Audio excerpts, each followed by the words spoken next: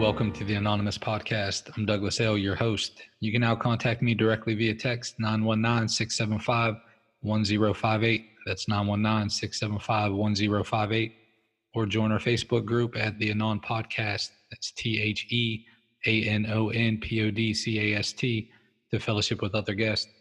This podcast aims to be a commentary and discussion of Narcotics Anonymous literature, aiming to enrich the recovery experience of those who are on this beautiful journey. This podcast should not replace contact with your sponsor, your involvement with step work, or participation in the fellowship. Please use this podcast as another resource toward our collective growth as addicts in recovery. We're simply addicts seeking recovery, nothing more, and for sure, nothing less. Now let's get started. Hi, my name is Jessica and I'm an addict. My clean date is February 10, 2021.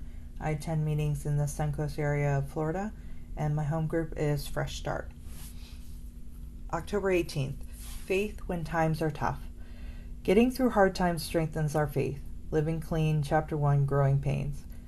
Getting those first 30 days clean is a milestone for many reasons, not least of which is that it gives us some resolve to get 31, then 32, and so on.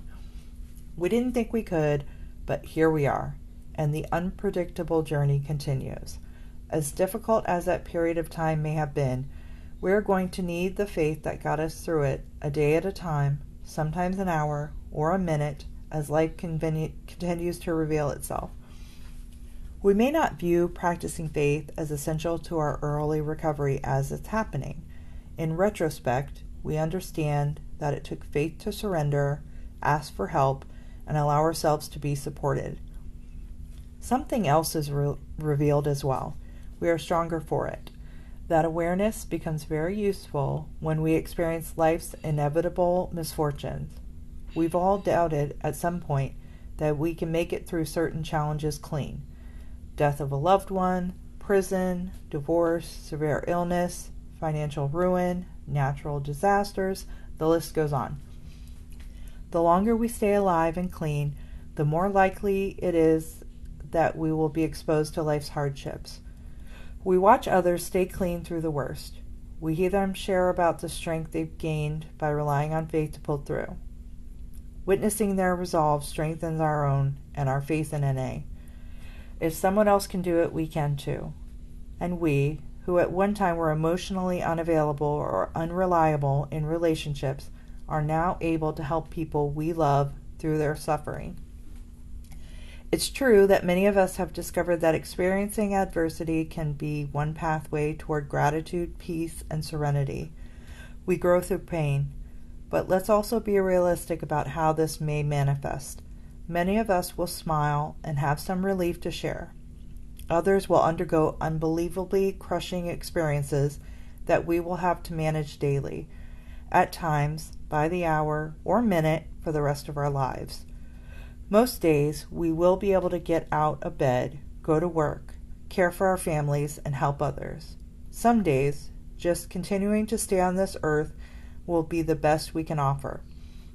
Recovery in NA doesn't eliminate pain and suffering from our lives, but our faith gives us a way to endure it. No matter what I'm going through, I have enough resolve to stay clean one more day. Today I have faith in NA and in myself. Thank you for letting me read. Thanks, Douglas. All right, welcome back, everyone. This is October 18th, and we're here with Michelle W. What's up, Michelle? Hi, Douglas. I'm glad you didn't respond with a fuck off. Michelle, hit us with that story real quick if you could. Oh, Douglas.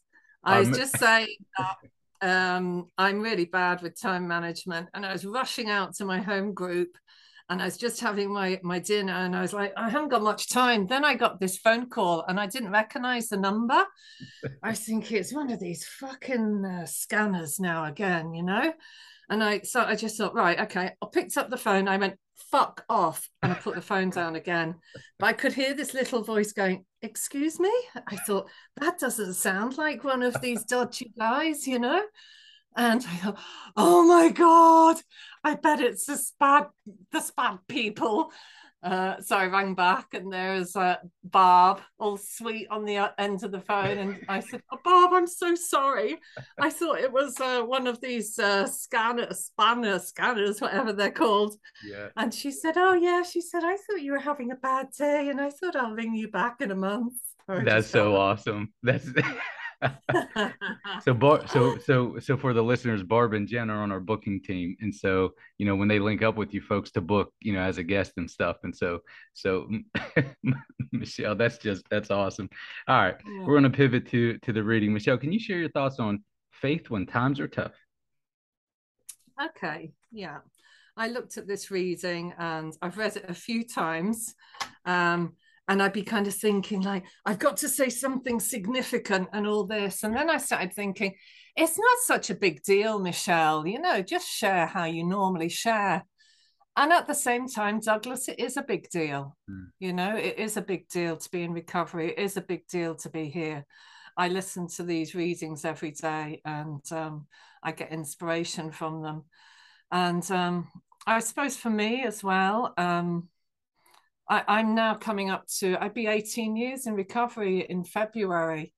And that's a big deal.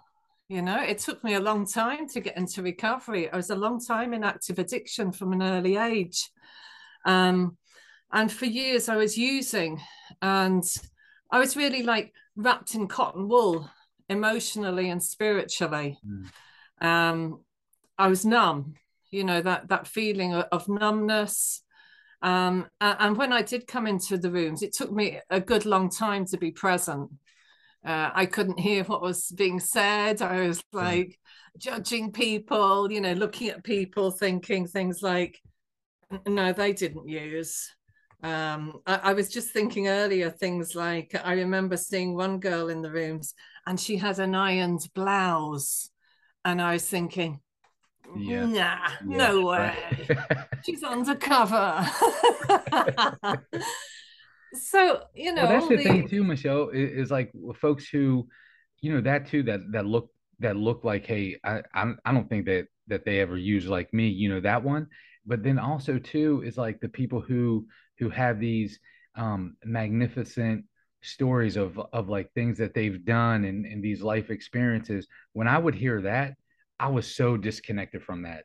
I didn't have shit in the terms of life experience, going there, doing this, anything like that.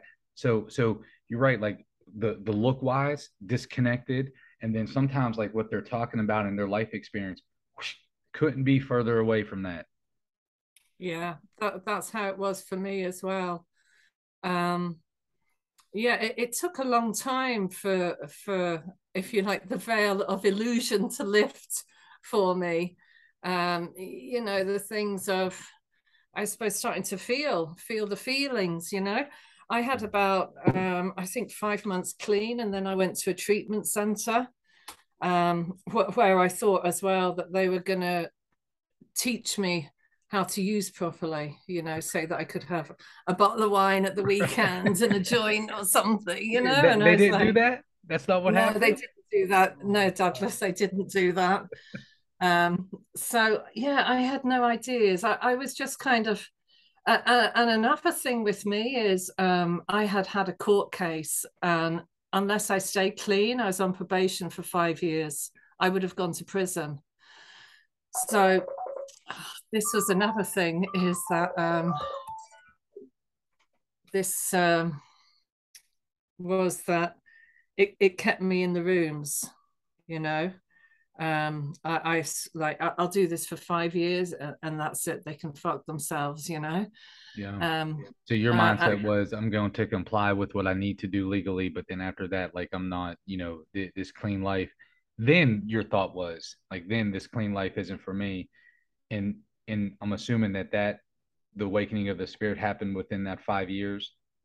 Yeah, for sure. I remember as well, I used to go to another fellowship, and they used to say to you to get on your knees in the morning, and pray to the God of your understanding, pray to your higher power. And I was like, yeah, fuck off, I grew up in a house that was very religious. And, a big thing, I always share this as well, Douglas, is when I was 10, my mother died, and she was very religious.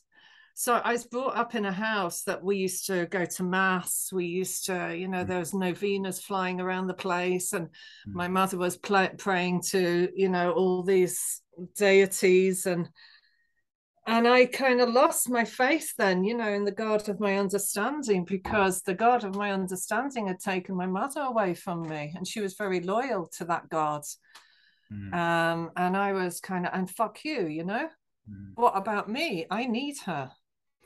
So I had that attitude. I had different then, I don't know if you'd call it spiritual beliefs, but when I was using, I'd be using different things to get me to a place of feeling connected, maybe. Okay. That's what we were looking for, wasn't it, in active addiction as well? Escapism, and to feel some connection. That's how I felt. But yeah, I was very resentful against the God that I grew up with, and then there's a story. I went back to college, and there was the guy, the principal of the college, who he had really bad anger issues. And I'd go and see him like I had some things to sort out, finances of paying for college and things.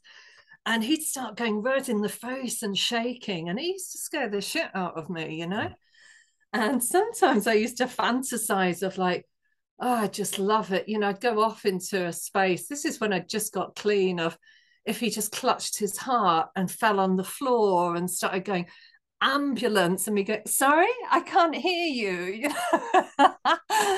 But this fear of this man and what he triggered in me, it took me to a place of so much fear, and I just didn't know what to do. I would have used on that kind of stuff. And I suppose that's when I surrendered as well, and I felt had a spiritual awakening and a connection with a higher power. And I'd done all the things that were suggested. I did start to go on my knees. I did start to say prayers, my own prayers, to get connection. And it worked for me. And then after a bit, I thought, oh, fuck that. I've got a good few years. I don't need this kind of shit. I'm quite advanced. Okay. That kind of feelings of grandeur, spiritually advanced. Uh-huh. And by God, did that bite me in the ass, Recently as well, I just started doing my steps again with a new sponsor in the last, the last few months. And yeah, bloody step 3. As well, when you're thinking like, this will be grand, I'll go through these steps again. And God almighty, I was in an awful bad place with step 3, surrendering. And then I had this idea of, Michelle, maybe you should get on your knees and start praying again and surrendering to a higher power and handing your day over in the mornings. And I was like, yeah, okay, yeah, I'm going to do that. So I started doing that, and things feel a lot better, And then, yesterday morning, I was a bit late going on my knees, and I had that idea of, yeah, maybe I don't need to do that anymore. Really, it's Isn't a bit that the craziest shit that hits our head? It's like, look, something's working. You know what I mean? And that's the pattern I've identified too, Michelle. Really, like, oh, this is working. This is working. I should probably stop. It's like the damnedest thing, but it happens. It happens so much. So Michelle, if you're bringing all this in, right? You're bringing that the anger at the higher power, about the death of your mother at 10, and and all that stuff, and that stuff just doesn't dissipate. The moment we say, hey, I'm walking into NA, like we bring all that with us, to work through.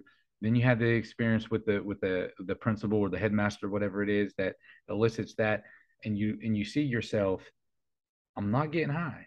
I didn't get, you went through something very painful, didn't get high. Were you able to, like, where were you at with sharing about that, like at a meeting level? Were you at that time hearing other people talking about fears and hurts and pains of the past? Like, how did you make that connection to say, you know what, maybe I can share through this? and not say, man, fuck this and let me go get high? Well, I suppose, the saving grace, Douglas, was that I was on probation for 5 years and I couldn't use. So I couldn't use, and I did have this idea of I'll do this for 5 years and then, I'm not going to do it anymore. But I suppose, you start to open up, don't you? How recovery affects you. And I was always given the gift of being able to share honestly. I always trusted NA. I may not like individual members, but I believe in the spirit, of NA. I believe in it strongly. And I suppose as well, as time has gone on, I know, like that story you tell about this too shall pass. I know this too shall pass, and no matter what, I cannot use. It's growing pains, isn't it? Look, I'm right with you. No matter what happens today, I'm not using. I mean, I'll take it from there. Yeah, I'm right with you. Yeah. Michelle, look, I have to apologize. I was laughing so much about the story you told about telling our booking team, tell Barb to fuck off. And then she was like, oh, okay, I'll just call you next month or so. I was laughing so much at the beginning of the episode that I have forgotten to ask you, Clean Date, where you attend meetings, and could you please give your home group a shout out? Okay, then. I knocked you off there a bit, Douglas. So my clean date is the 14th of February, 2005. My home group is the Kinsale Wednesday 8 o'clock meeting in Cork in Ireland. And then I go online almost every morning for the Serena 11 meeting as well.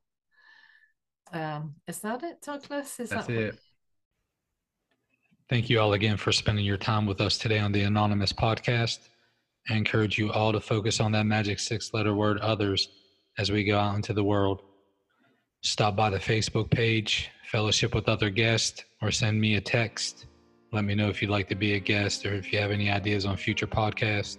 Until next time, I'm your host, Douglas L. Namaste, and God bless.